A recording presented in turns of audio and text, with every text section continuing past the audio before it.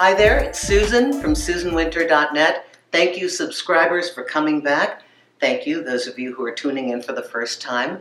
I'm talking about dating games today, and I am answering a viewer's question. Does everybody play games? Sometimes it seems like it, doesn't it? So Kate, this one is from you, and thank you, because I think it gets very confusing for a lot of us nowadays. Kate writes, "Hello, Susan. I've had conversations with my friends about games that are played in a relationship, and it's left me feeling totally confused. Does everyone play a game when they start a new relationship and continue playing games while in it? Are games an important part of a working relationship? Do we need them to keep things interesting? Would love to hear your opinion on this topic. Thanks." Okay, this has a lot of layers, and I want to talk about each one. Does everyone play games? People play games consciously and unconsciously. Sometimes the people that are playing games unconsciously have no idea. And if you ask them, you said, "You're playing a game," they say, "I don't know what you're talking about." And they honestly don't know what you're talking about. Here is what a game is. A game replicates real under the best circumstances. And in dating, it represents confidence and options.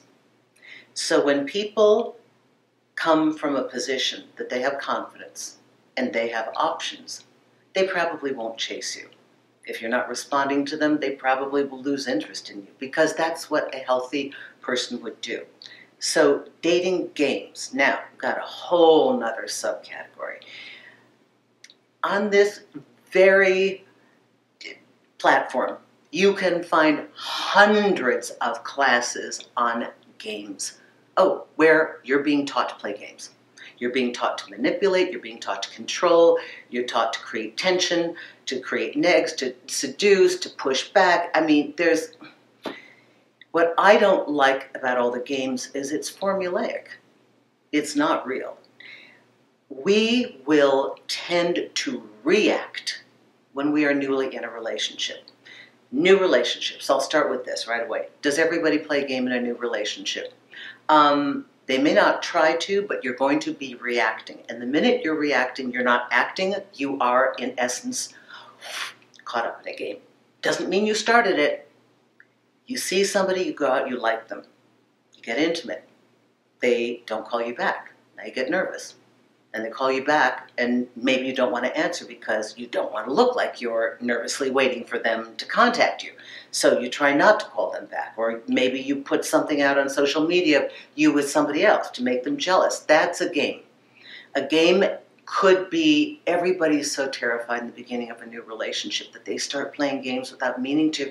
And worse yet, your friends tell you, okay, this is the number one problem. Well-meaning friends and family have a lot of advice for you. They're not relationship experts.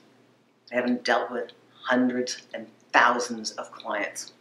They haven't tracked progress, and they're going to tell you what they've been told or what they've learned or what they heard, and it doesn't mean it's going to work for you, and it doesn't mean it's going to work for that situation. So games will often dictate a certain way of being. Now, you can't get to intimacy and a meaningful, deeply connected relationship without honesty and true communication. You just can't. Will you stay interesting? Does it keep things interesting? Of course. It creates obsession. It creates insanity. It creates desire. It creates all sorts of reactivity. There are people that think they're in love with the person that's running away from them only because that person is running away from them. So people learn certain behaviors that play, again, that play on the human nature to make themselves more interesting. It's the Studio 54 mentality of the velvet rope. I mean, my gym is right next to it, okay? So in that time period, I wasn't going to clubs, but in that time period, they created this, like, it's very exclusive. We've got to check you out to see who you are.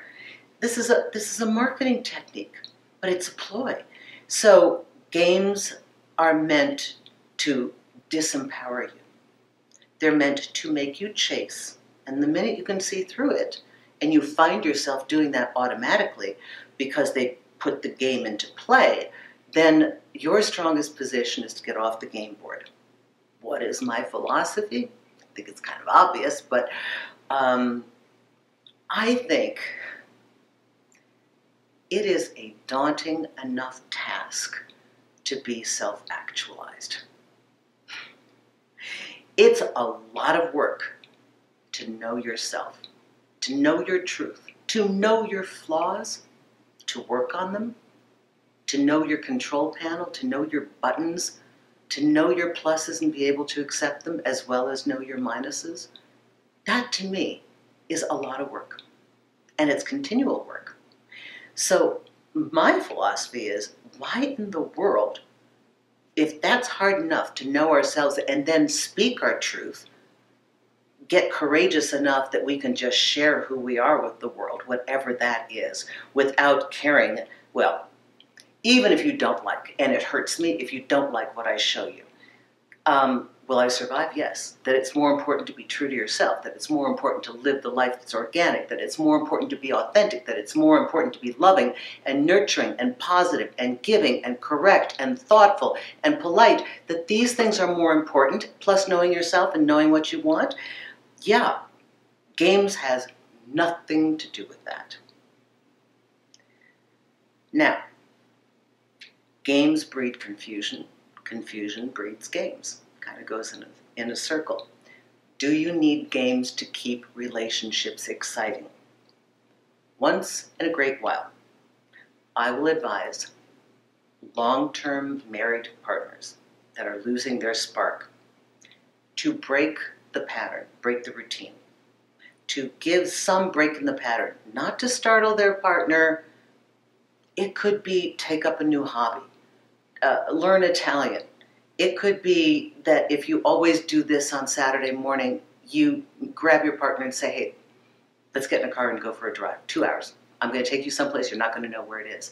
So in this way, I would use creativity, spontaneity, and adventure to break monotony rather than insanity and insecurity and confusion.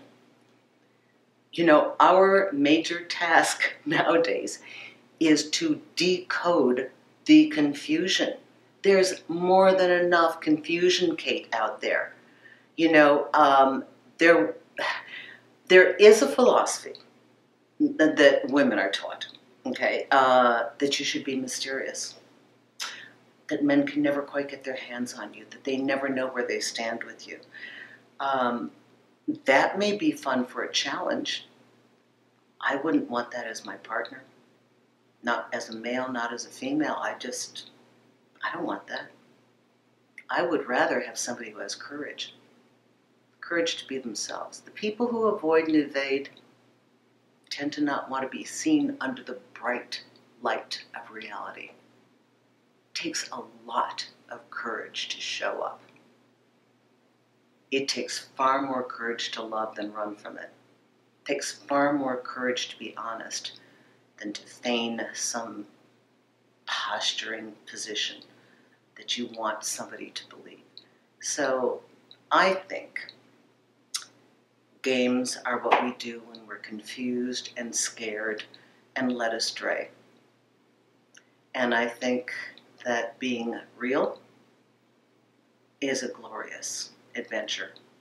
Finding out who you are, who you really, really are, because at the end of the day, that's who that partner wants to meet.